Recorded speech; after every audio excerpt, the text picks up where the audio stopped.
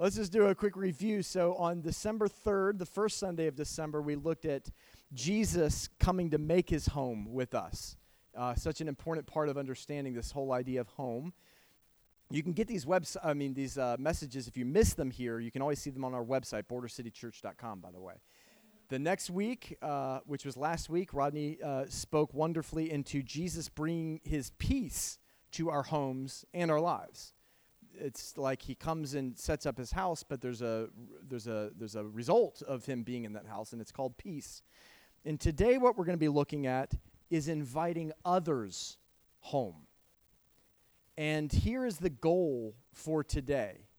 We want to leave this room this morning resolved to live for what Jesus was born and died for. We want to leave this room this morning resolved, determined to live for what Jesus was born for and what he died for. And so 3 things related to that we'll look at in the next few minutes. The first is this: what Jesus did in order to welcome us home. And secondly, what Jesus envisioned for people who would come home. There's a vision for this, beyond just going to heaven. And then thirdly and lastly, what it will take for us to welcome people home. And without any need for a reminder or accountability, I'm going to pray. I need accountability, don't get me wrong, but I don't need a reminder on this one. So let's let's agree together and just invite the Lord to use this time. He manifests in a special way in the preaching of his word. And so, Father, I'm praying, God, that as we look at your word, that Jesus would be revealed. I pray over the eyes of every heart in this room that we would see and experience and encounter Jesus, the love of Jesus, the passion that led Jesus to a cross, the vision that you have for humanity, the urgency that you have for this hour.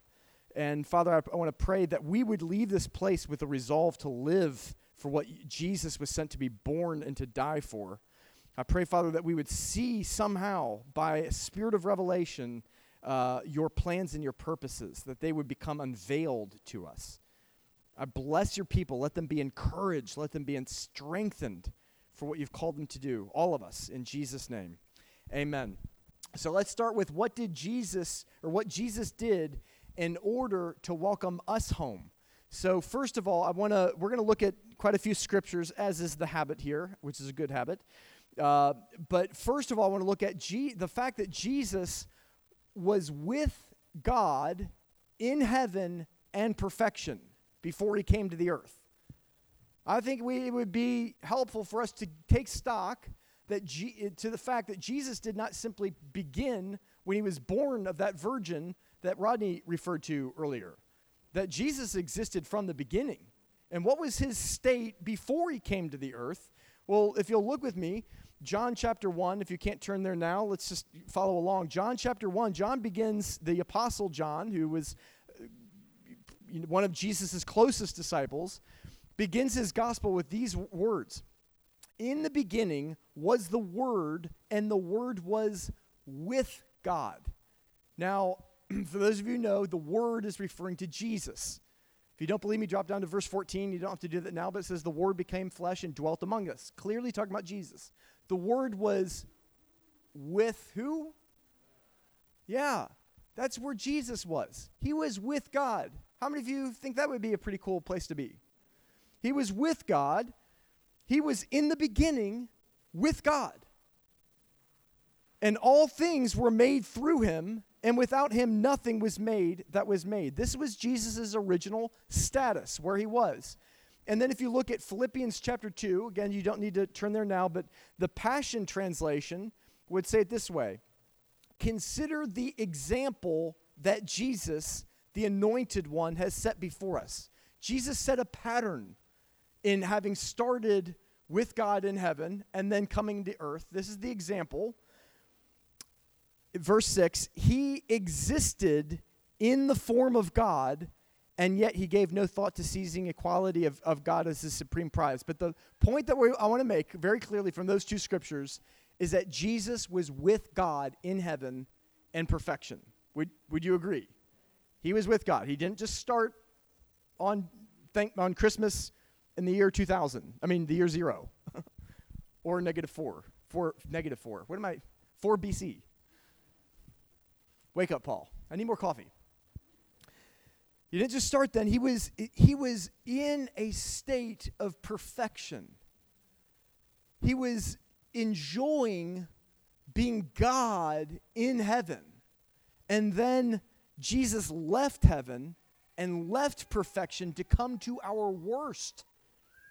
And so if you can turn there, listen to this in Luke chapter 2, where we read about the birth of Christ. Consider for a second, in perhaps contrary to the lovely nativity scenes that we often find in front of churches with the warm lights and the cozy little thing that we call a manger, and there's the straw, and Jesus, he probably has a faint smile on his face, and there are these wonderful-looking animals. You just want to hug them, and Mary's there. Mary, you notice there's like no blood anywhere, nothing going on. Every birth I've ever attended, it didn't look like that. There's this nativity scene that we get used to, but this is what the scripture says about the actual birth of Jesus. That while they were there, verse 6 of Luke chapter 2, the time came for the baby, Jesus, to be born, and she gave birth to her firstborn, a son, and she wrapped him in clothes and placed him in a manger. Now, we don't really say manger very often apart from nativity scenes, but do we all know what a manger is? It's a feeding trough. In other words, when Jesus left this state of perfection, being equal to God, being God actually in a place of heaven, he came and left that and came into the earth, and his entry point into the earth was, well, let's continue reading that verse, because there was no guest room available for them. There was no welcome. You would think that God, visiting the earth and the people he created, would receive the most royal of welcomes, and yet there wasn't even room for him in the inn. They had to go to an animal stable. He was born amongst animals in the filth of animals. Anyone ever been in an animal stable, by the way? Maybe you've gone to the Greenfield Village and kind of gone to the animal thing and walked through, or whatever farm you've been to. It doesn't smell very good, right? I mean, there's stuff there. We're not going to talk about it here. That is the reality, not the nativity scene. This. He was laid in a manger, which means they had to kind of clear the food that was meant for the animals out, kind of get some kind of impromptu straw or something and lay a baby. It was not an antiseptic, sterile environment. It was disgusting, filthy. It was almost a picture of rejection, is what I'm trying to say. He left heaven, and that was his entry point. In Philippians, going back to Philippians chapter 2, Paul says this: rather, he made himself nothing by taking the very nature of a servant, being made in human likeness. And being found in appearance as a man, he humbled himself by becoming obedient to death, even death on a cross. Jesus leaves perfection and comes into the earth to do this. And we know where he wound up in that earthly visit that he did. He wound up on a cross before being buried in a grave. Of course, ultimately resurrecting, but I just want to ask us to all kind of put ourselves for a second in Jesus' shoes. Now, I don't mean any disrespect or irreverence to Jesus, we all know, but just put yourself in if you were Jesus and you're conferring with God the Father about the plan, because God and Jesus made earth, made humanity. That was the apex of their creation. That was the deepest thing of their heart, and mankind had messed it up. And so God the Father and Jesus are talking about, what are we going to do to fix this? Yes, we're here in heaven and we're here in perfection, but our heart aches. And for those of you who are parents out there, you know, no matter what mansion you live in, if you know your kids are out there somewhere and they're messing their lives up, you can't fully be totally at peace and content, right? You have a heart aching for your kids. And the father heart ached. And so he said to Jesus that we need to do something about this. And I wanted to ask you, if you were in Jesus' shoes, what would that, not Jesus, but if you were in Jesus' shoes, what would that conversation look like? I think for some of us, it would probably look like something like this. The Father God saying, Jesus, we have to fix this. We have to do something about this. I need you to go into the earth, and I need you to save these people.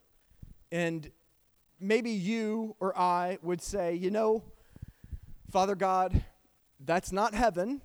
We're in heaven. That's not heaven, but that's pretty cool still. I mean, being that I'm God, I can be, I'll be born into royalty, right? How many of you would want that maybe? I mean, I'm God like you are, Father, and so I'm going to come to the earth, and surely, I'm going to be born to royalty. And the Father would say something like, well, actually, you're going to be born to a woman who gets pregnant out of wedlock, and your dad, who I guess is kind of like an adopted dad, is actually an ordinary, common carpenter. Jesus, would imagine, or you in Jesus' shoes might say, well, no problem, I'm God. I will go there and possess all of the riches of the earth, right? God. To which the Father would probably say, well, at your birth, you're going to have some people come and they're going to bring you silver and gold. And then you're going to live as a common person with this kind of mediocre salary dad carpenter all the way up until the time that your ministry begins. And at that point, you're going to start trusting me every day for your needs. Okay. So I'll be a professional religious leader, right? You would say, or Jesus would say. And the Father would say, well, actually, you're not going to have any credentials, and you're going to have no formal training at all. Okay, all right. I got it. I'm God, so I don't really need all that stuff anyway. So at least if we do all of this stuff, God, this will be the way to get all those people to submit to my leadership finally so that I can save them, right? I mean, I'm fine with giving up all the pedigree, the credentials, the riches, the power, all that stuff, but they'll all submit to my leadership and be saved that way, right? And to which the Father would say, well, I mean, there are going to be some who are going to submit to your leadership and be saved by putting their faith in you. Most are not. And some are going to hate you, and they're actually going to want to kill you. Oh, well, I mean, that's not good, but I'm God, so I can't die, right? About that. And so the reality is that Jesus left earth to come and give all of that stuff up to ultimately die a criminal's death on our behalf. We know this, but I'm praying that this morning we take stock of this again and realize that he did this for you and for me. Like, that was like with you in mind, not humanity. That was with you in mind. This is what he did. He left perfection. And I would invite you this morning to perceive the great sacrifice that Jesus made to bring you home. So having said that, let's talk about what was the vision that Jesus had for bringing people home. There's this wonderful passage of Scripture. I love it. In Hebrews chapter 12, where the author of Hebrews says this, looking to Jesus, the author and finisher of our faith, listen to this, who for the joy that was set before him endured the cross. How many of you know that to truly follow Jesus, there is a cross to be picked up? There's some sacrifice to be made. There's some leaps of faith that are not comfortable if you're really following Jesus. Am I alone in this, or can I get an amen? And Jesus is the ultimate example of this. The ultimate one to have made a sacrifice. The ultimate one to have leapt in faith and obedience to God. After all, his requirement of obedience was to go voluntarily die on a cross, a humiliating death, and to be tortured before it, and to be abandoned by all of his disciples, on and on. That was, none of us will ever go to the extent that he did. But the scripture that I just read says that it was for the joy set before him, that he endured the cross, despising not the shame.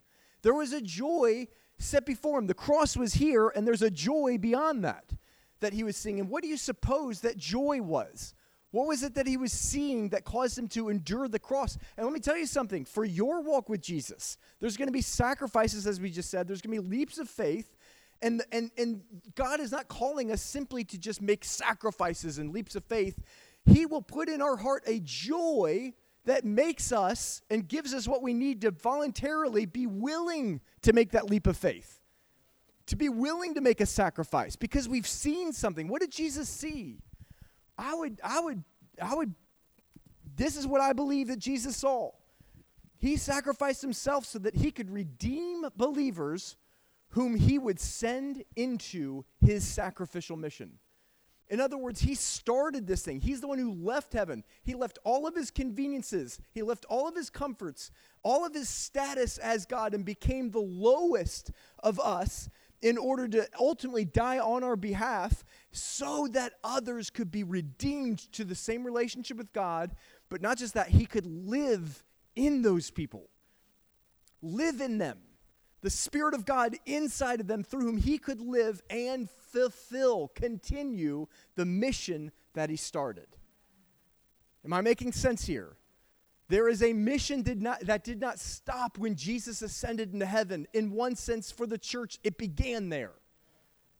All he did was he began it, he instituted it, he modeled it, he left, and he sent the church. That was the joy, that there is once again a people on the earth who are walking on earth with God in heaven, just like he did.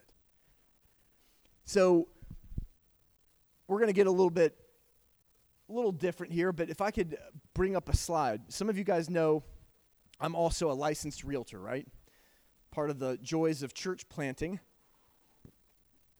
is sometimes you need to be what we call bivocational to support ourselves. So we're going to get into a real estate course now. No. When we talk about this joy set before us, there is a parallel to the ministry of Jesus to even something like real estate sales. Now, many of you know who have any familiarity with sales, you know that there's a thing called a sales funnel. You want to be working with people, and ultimately you want to have a goal of the hoped, expected end of that relationship with people in the realm of your sale. So as a realtor, if you look at the sales funnel, anybody ever used a funnel before? It's wide at the opening, right? So that it's forgiving if you spill, but it's going to funnel, it's going to channel that liquid into the direction that you want it to go. Well, if you look at the bottom, number 5, in real estate, if you're a good realtor, you want satisfied referring clients. Now, what do I mean by that is it's not just getting a deal closed. And maybe can I risk a little bit and say something that I've noticed in our beautiful city of Detroit? Well, you know what? I'm not even going to go there because it's going to get off the subject. But let me just say this. I've seen a lot of people who are about the hustle. In other words, we're trying to get the buck. We're trying to get through this week and get our hustle and get our, how can I make money? How can I get this thing from people? How can I, and if that is our objective, we're not going to build a very strong business. I know I'm getting a little off the subject, but a strong real estate business, you're looking for satisfaction of clients. Why? Because the bread and butter is that they're going to want to refer your services to people and use you again. That's what you're wanting to do. So how do you do that? You've got to have closed transactions. I don't know where all these number ones came from, but anyways, closed deals. So there's no satisfied clients until you've brought some of those clients to a closing table and you have closed a transaction where they've bought a house or sold a house and you've helped them along the process. Once you have closed transactions, how are you going to have closed transactions? You got to have clients, right? And so you got to have people who have signed a contract and made you their realtor. Well, how are you going to get to that point? These people don't just like come out of nowhere. They don't just pick up a phone and call you. How are you going to do that? You've got to have prospects, people that you're talking to. You're giving them advice. You're walking a journey. They're looking to buy or sell in 3 to 12 months, and you're kind of positioning yourself to be in a conversation with them so that they will choose you as the realtor when the time comes. How are you going to have those people? They don't just fall out of the sky. You've got to be going and meeting people. Now, let me explain something about real estate and going and meeting people. It is awkward. Because when I started my real estate career in 2017 here in Michigan, and I was doing all the research, and you're YouTubing and you're Googling and you're talking to all the realtors who are successful, and how do you meet people? How do you, and there's certain ways of finding the right people to meet and things like that you can do, but at the end of the day, it involves picking up a phone and talking to people that don't know you and you don't know them. That's awkward. Or knocking on the door of somebody who doesn't know you and you don't know them. Now, there are ways to make that kind of servant-hearted and friendly and less intrusive, but at the end of the day, you're going to see 9 no's for every 1 yes that you get. Are you tracking? So if I want to have a bunch of satisfied referring clients, my biggest responsibility every day is to be meeting people who don't yet know me, and they find out about my services. Now, there is a parallel to what I just described to you in the ministry of Jesus. If you can go to the next slide. Jesus, if you can look at Isaiah chapter 61 on the right-hand side over here. Isaiah 61, those first 4 verses are the mission statement of Jesus. He quoted this passage of Scripture when he started his ministry. Now again, we're talking about what is the vision that Jesus has? What is the joy that was set before him? This is a picture of that joy. He saw sons and daughters, those who had become redeemed, being transformed and sent into that mission. And so you look at this. The first step would be go. Just like in real estate, I've got to go meet people. Well, Jesus says he's got to go. He says, the Spirit of the Lord is upon me because the Lord has anointed me to preach the gospel. That's going, right? That's being sent. That's a mission. That's where it all begins. And that second step is that there are crowds. In other words, just like in real estate, there's prospects, people that you're talking to, you're building relationship. Well, Jesus had the same thing. He had prospects, if you will. There were crowds. They hadn't decided to follow him yet. In real estate terms, they hadn't made him his realtor, if you know what I'm saying. There's no contract. They haven't followed him, but they're interested in him. They're looking. They're intrigued. They're thinking maybe this is good for me. What do we hear from that? The gospel to the poor. He has sent me to bind up the brokenhearted, to proclaim liberty to the captives, the opening of the prison to them who are bound, to comfort all who mourn. Poor, brokenhearted, captive, imprisoned, mourning. 5 descriptions of lost humanity that Jesus was sent to. 5 descriptions of lost humanity that you and I have been a part of. 5 descriptions of lost humanity that you and I are sent to go reach. So it starts with going. You go where? To the crowds, to people, the brokenhearted, people who are experiencing the negative effects of this sinful world. But the cool thing is, out of those crowds, some are going to become disciples, which is to say, they don't just receive some of the message and hear it, they make a decision to follow Jesus. They make a decision that they want to follow him. It says, to console those who mourn in Zion.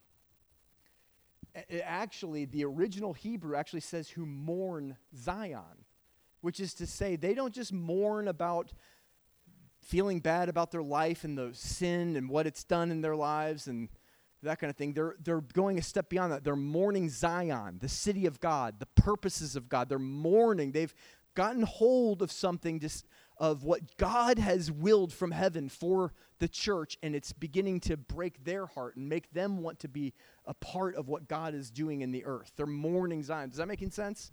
These are disciples. So you got to go.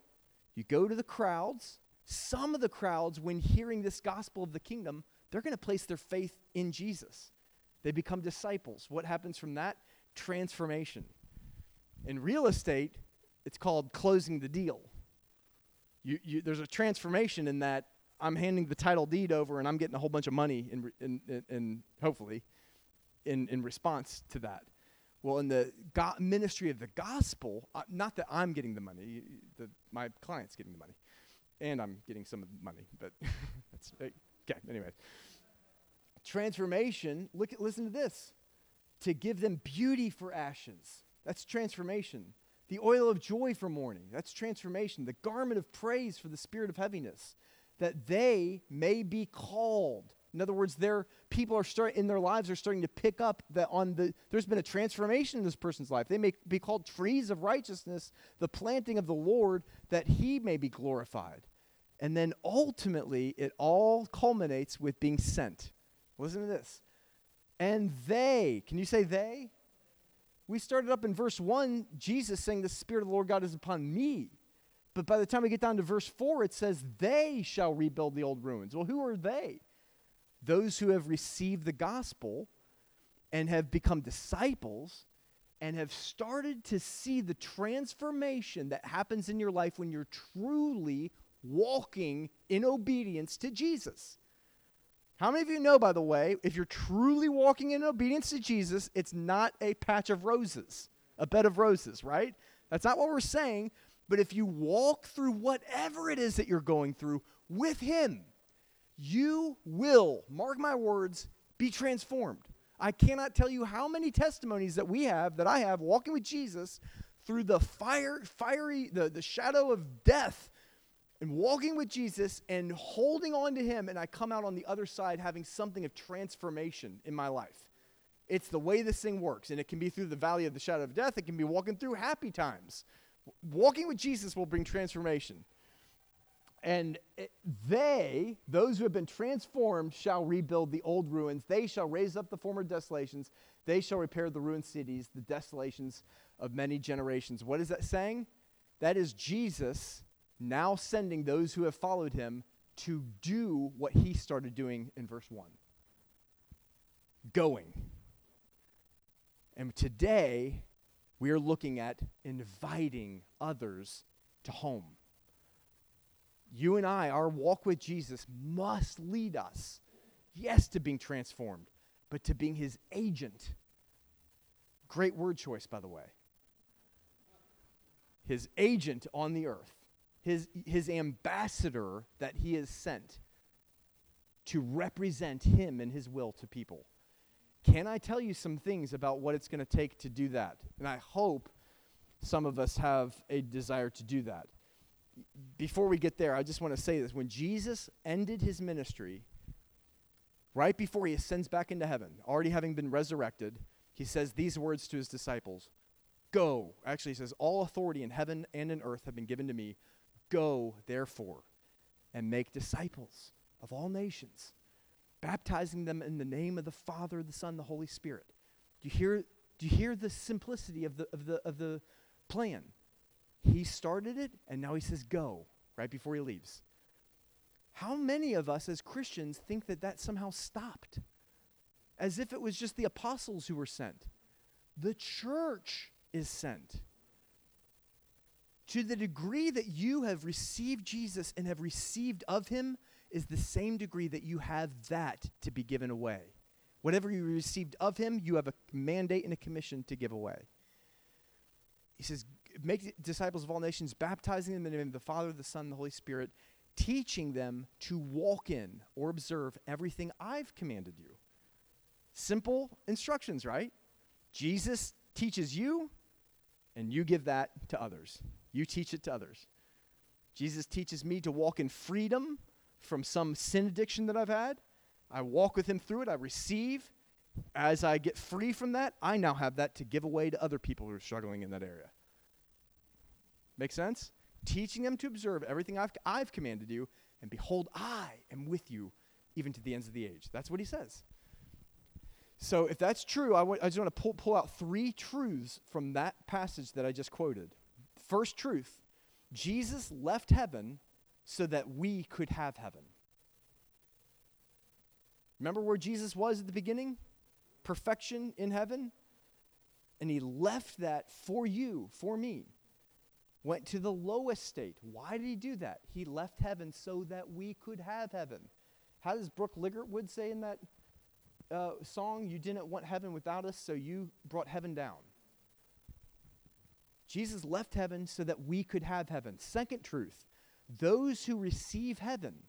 Do you understand what I'm saying by receive heaven and have heaven? I'm not talking about going to heaven when you die. That's included. How many of you know when you receive Jesus by faith, you become born again, the Spirit of God dwells inside of you, and the Spirit is the linking channel of heaven and earth. The Spirit of God is inside of you, and the Spirit of God is in heaven at the same time. Thus, heaven is inside of you. Make sense? Those who have received heaven are now sent to give heaven to others, teaching others to observe everything I've commanded you. I'm commanding you from a place of heaven, a heavenly perspective, and I'm teaching you into your sin-laden world to walk on earth as it is in heaven. And as you walk that out, as you get liberated by my power, my Spirit, and my word, you can now teach others and give heaven away. Thirdly, others won't have heaven until we go. And I don't want that to be a thing of pressure, of condemnation. I'm speaking to the heaven that is inside of you.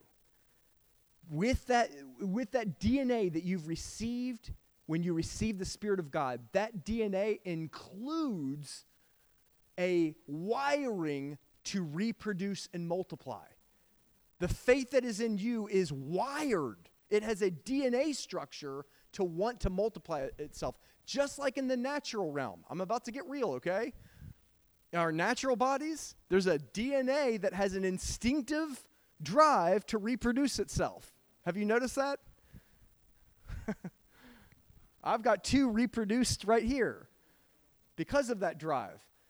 In your reborn spirit, there is a DNA inside of you that wants to be fruitful and multiply. In other words, see other people get born again. For them to see Jesus and know him the way you do. I'm speaking to the passion inside of you that is there by the Spirit of God. Not because you're so holy and good. There is passion in you from heaven because heaven is passionate. Heaven is so passionate that it sent Jesus to die on the cross for us. That passion. To be motivated by that passion, Jesus left the highest and embraced the lowest for our salvation. He calls us to leave our convenience and comforts so that others can be continued to be reached. This is what I'm wanting to say, guys. Because now I want to close this out with what is it going to take for us to actually invite others home? We got to know it does not happen in the scope of our convenience and our comfort. We've got to behold Jesus as our example. He is our example. And what did it say of him as our example? That he was with God in heaven and he left that place to save us. And if we have been sent by that same Jesus, that means leaving our comforts and our conveniences. So much of the church is saying, yes, I believe, I want to see people get saved. Yes, God, save the world and let the gospel be heard. Well, what are you doing about it? I'm not wanting to put a heavy on it, but there's too much talk. And at the end of the day, Jesus left. And I've seen in real estate, if I could just be straight up with you, like I can remember days starting the career, moving to Michigan from another country. No one knew me. I had to meet everybody brand new, knocking on doors and knocking on 10, 15, 20 doors. And I can remember one dude on Atkinson Street over by Boston Edison. He literally said to me, "Get off my porch. Go on, get." I mean, I had the pride of a dog in that moment, right? I mean, he literally was speaking to me like a dog. Go on, get. I don't even know if they say that up here. That was like, he had to have been from the South. No one says that except in the South. Go on, get. And I can remember, how do you build the tenacity, the audacity to go knock on another door after having that happen to you? You know what it was? I knew in my knower, if I keep going, it's a numbers game. If I just keep going, I'm going to find that person who makes a good rapport connection with me, and I'm going to be able to help them. I've got to weed through all this rejection in order to find people that I can help. and I want to serve my family. I want to do what's right by them. I want to do whatever it takes to supply for my family. And this is what I do. Well, if I can do that to supply for my family, what about eternal life? How much more worth it is it? So, what's it going to take to do this, my friends? You guys remember Tony Blair? I know you do. You remember everything.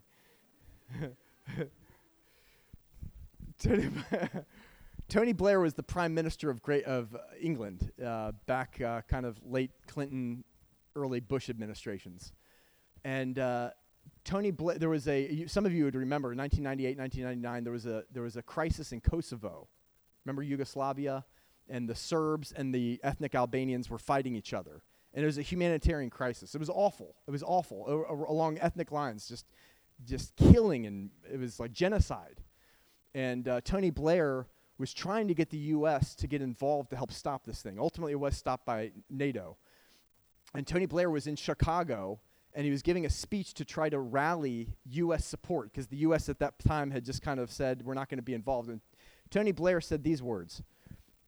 He lays out this whole speech about what's wrong in Kosovo, what's happening, the crisis, and he says, but we must do more than make our case. We must also succeed. I love those words. It's not just about making our case. We can make our case in the church that there are people who are dying, they're living and they're dying, and they're going to not see heaven because they don't know Jesus. We can make our case, and we oftentimes do in church, but like Tony Blair said, we don't just need to make a case, we must succeed. And I want to ask us, can we take on that attitude? We don't just need to kind of know the theology about how we have been sent into the world. We've got to succeed. Let me ask you, what is success? Success is not that every person is going to receive Jesus. Why do I know that? Because when Jesus was here, not every person received Jesus. Most didn't. And if they didn't hear him, they're definitely not going to hear us.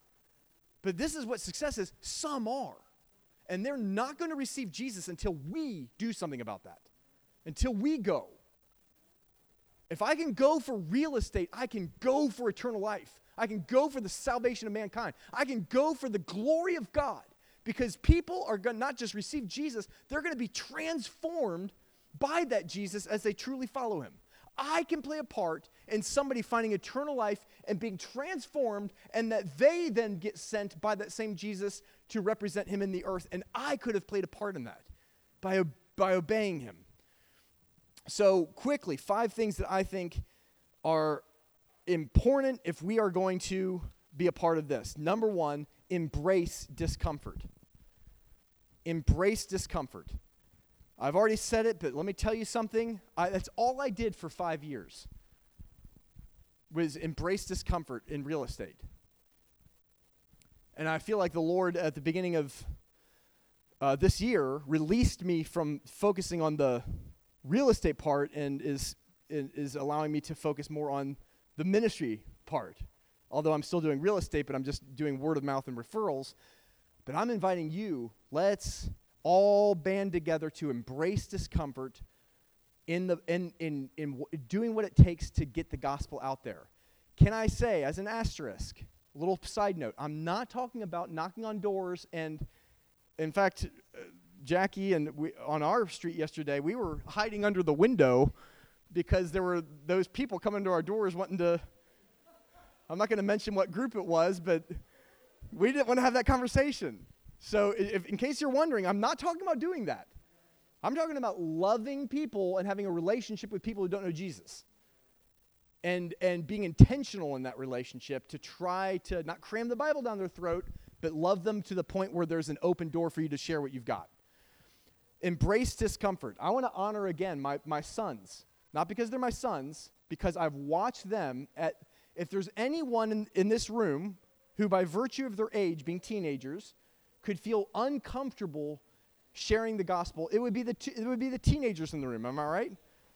I mean, you face so much rejection and potential social loss if you're putting your neck out there. And I've seen them do it over and over, week after week, inviting people who didn't grow up in church, aren't in church, inviting them to come to the house and be a part of their thing that they're doing, and over time we're seeing people who have never even been in church are now like coming in here every so often, talking about Jesus. The last time they had a youth thing in our house, one of the kids started talking about how he knows God must really exist, and it began to overcome him so much he started crying and had to leave the room. This thing working in people's lives, how does it happen? They put their neck on the line and keep on inviting people. Are they going to see acceptance every time? No. Just like in real estate. You get 9 no's for every 1 yes, typically. You follow what I'm saying? So number 1, embrace discomfort. Number 2, nail your colors to the mast. Nail your colors to the mast. Some of you don't even know what on earth I'm talking about. And that's fine, because it's kind of more of a British thing to say. Nail your colors to the mast. Here's what that means. Back in the days of sea navigation, early sea navigation, when ships would come and kind of encounter each other, they had to put their flag up to declare what country they were coming from. That flag would tell the other ship, are they friendly or not friendly? So it could be a British flag that would go up, Spanish, Portuguese, Dutch. One of those flags would tell the other ship, are we at good terms or are we not? Once you put that flag up, there's no turning back. If that's an enemy ship, they know who you are. Your identity has been exposed. And you do a risk every time you raise that flag because you don't know if that other ship is going to be friendly with you. Am I making sense? They would call that nailing your colors to the mast. The colors of your flag being nailed to the mast, making it clear who you are. If we're going to reach people, we have to nail our colors to the mast. Can I read you a couple scriptures of what Jesus said with regards to this? Luke chapter 9, verse 26. Please hear this. For whoever is ashamed of me, Jesus says, and my words, of him, the Son of Man, will be ashamed when he comes in his glory and in his Father's and of the holy angels. The church must be a people who have crossed that line and nailed their colors to the mast and made it known who it is, whose we are. Again, I'm not talking about cramming the Bible down people's throats, but people need to know something of who it is that we serve. Jesus says that. Paul, the apostle, says this in Romans chapter 1. For I am not ashamed of the gospel. Why? For it is the power of God to salvation for everyone who believes. Paul did get persecuted when he preached it. And he kept going to a different city and he'd preach it again, get persecuted all over again. He went town to town to town knowing I'm about to get beat up, but I'm going to do it again. Why? Because that thing I'm speaking is the power of God to salvation. In other words, yes, I'm going to face some stuff, me, and a whole bunch of people aren't even going to receive what I have to say, but some are. And for their sakes, I do what I do, regardless the cost. Are they worth it? If Jesus says so, I think his church should too. Number 3. Well, let me ask you a question before I say number 3. Do our coworkers, our friends, the people that spend time with us, do they know who you believe? I'm not saying have you preached the gospel to them, but do they at least know? Have your colors been nailed to the mast? Number 3, anticipate great reward. While there is discomfort, while we have to nail our colors to the mast and put our neck on the line and possibly face rejection, it's also true that there is great, great reward involved in this. The early Christians of the first century church, they spread the gospel with resulting salvations. Every time I would knock on that door, I would know maybe 10% are going to one day sit at a closing table with a big smile, wanting to tell their friends and their family about my services. We may not get a positive result every time we invite somebody to church, every time we say something about the gospel to somebody. It may not be that positive thing, but there is a great reward. Listen to what the early church did. Acts chapter 11, verse 19, it says, "Now those who were scattered after the persecution that arose over Stephen," can I hit pause there? How many of us have been persecuted so severely that we've had to leave and move to a different city? Anybody? Put your hand up. Not one. Persecuted for the gospel. Right? American church, we sadly really kind of don't know this. And I think that we don't even need to face persecution to get back to the heartbeat of what they walked in, what that early church walked in. But these people, I just want you to get your mind around the scenario. They were persecuted and they had to leave their home. Leave the place that they grew up. Leave the place where all their friends and their family were. What did they do? Most of us would be like, okay, I've got to find a job. And we need those things. But they weren't just thinking survival. They were thinking spread the gospel. Listen to this. They were scattered after the persecution that arose over Stephen, traveled as far as Phoenicia, Cyprus, and Antioch, preaching the word to no one but the Jews only. Do you know that these weren't apostles? These weren't the fivefold ministry gifts. These were those who were scattered. It was just believers. Are you tracking? They were preaching. And I firmly believe that does not mean they got a soapbox and came into town and started preaching the gospel. I think they were meeting people and talking about Jesus. Can you do that? Can I do that? Verse 20, but some of them were men from Cyprus and Cyrene who, when they had come to Antioch, spoke to the Hellenists, that means the Greeks, non-Jews, preaching the Lord Jesus, and the hand of the Lord was with them. Can I say that the hand of the Lord is with you? And a great number believed and turned to the Lord. As we're doing what we do to reach people, don't forget, you may face persecution, yes. You may just not really be received, sure. But there will be some who will believe and turn to the Lord. And for their sakes, we can go. Number 4, can I suggest that at the end of this year, as we're closing up the year, some of you are going to be thinking about 2024 New Year's resolutions and plans for how we can make 2024 better than 2023. Some of us are going to be doing that. Can I say from the depths of my soul, make your plans built on his mission.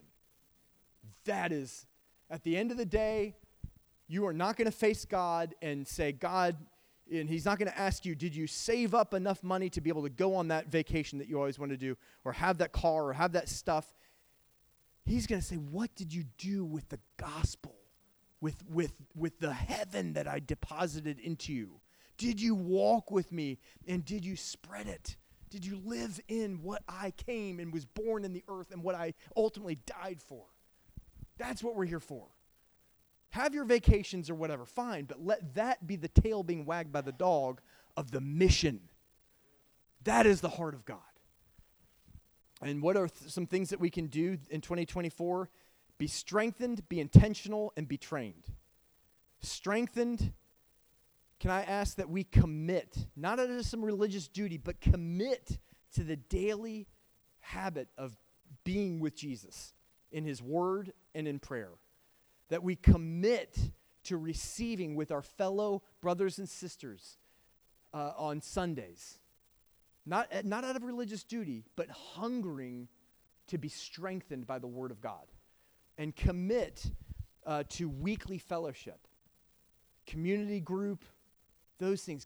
We need these things to be strengthened. Without those things, I'm telling you, you're not going to fully walk in mission. I'm telling you. Be strengthened. Number 2, be intentional. I want to ask all of us, if we're going to see people receive Jesus, it's got to start with us praying for those people. Pray for the people who aren't yet following Jesus in your life. Your family, your coworkers, your neighbors. Pray for them. You start praying. Jesus says this, the harvest is great, the laborers are few. Pray you, the Lord of the harvest, that he would send forth laborers into his harvest. You start praying for the harvest, and you start getting a heart for the harvest, and the next thing you know, you're being sent into the harvest. Be intentional. Number 3, be trained. And just so you know, Minda and I are excited about plans that we're not going to announce now, but we will be announcing very soon, of some discipleship and training plans to help believers who want to do what we're talking about this morning, who want to do it, to be trained. We're going to have some men's stuff and some women's stuff, and then we'll have some together men and women stuff, and ultimately that's going to lead to us being sent, whoever wants to be, into this harvest together as a team. So be trained. Details to be announced, 2024.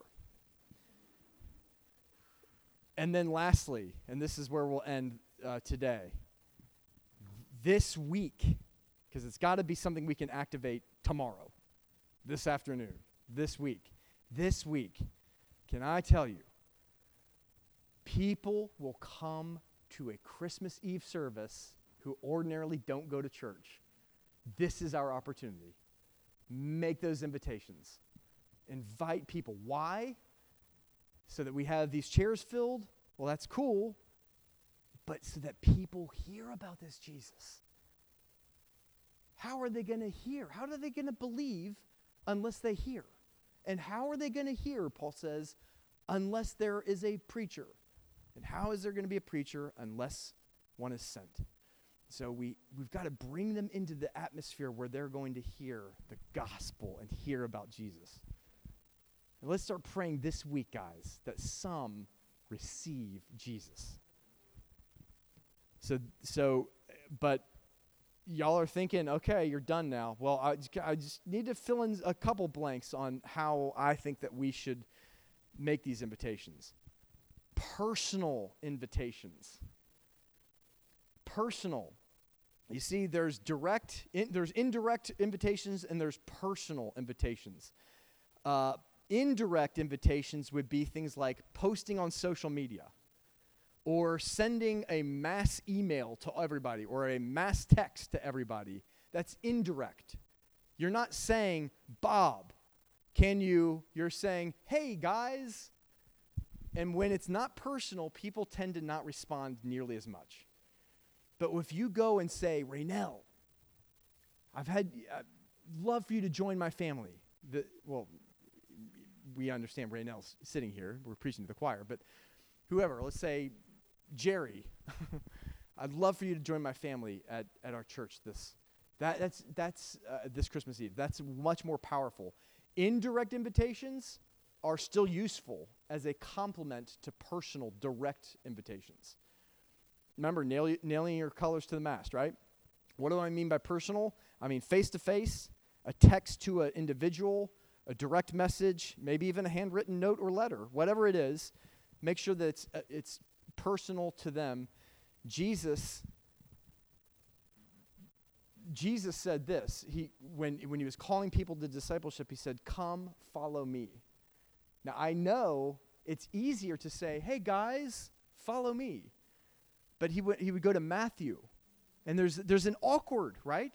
When you say, come to my church, there's an awkward. Why? Because that person could say no. And then you're like, and that's what you have to do in order to reach people. You have to embrace the discomfort. If we don't do it, it's like the wheel gets jammed. We stop the moving of the gospel moving forward. We have to embrace the discomfort. But I want to encourage you again, there are going to be people who do respond. And it makes it all worth it. Can we pray?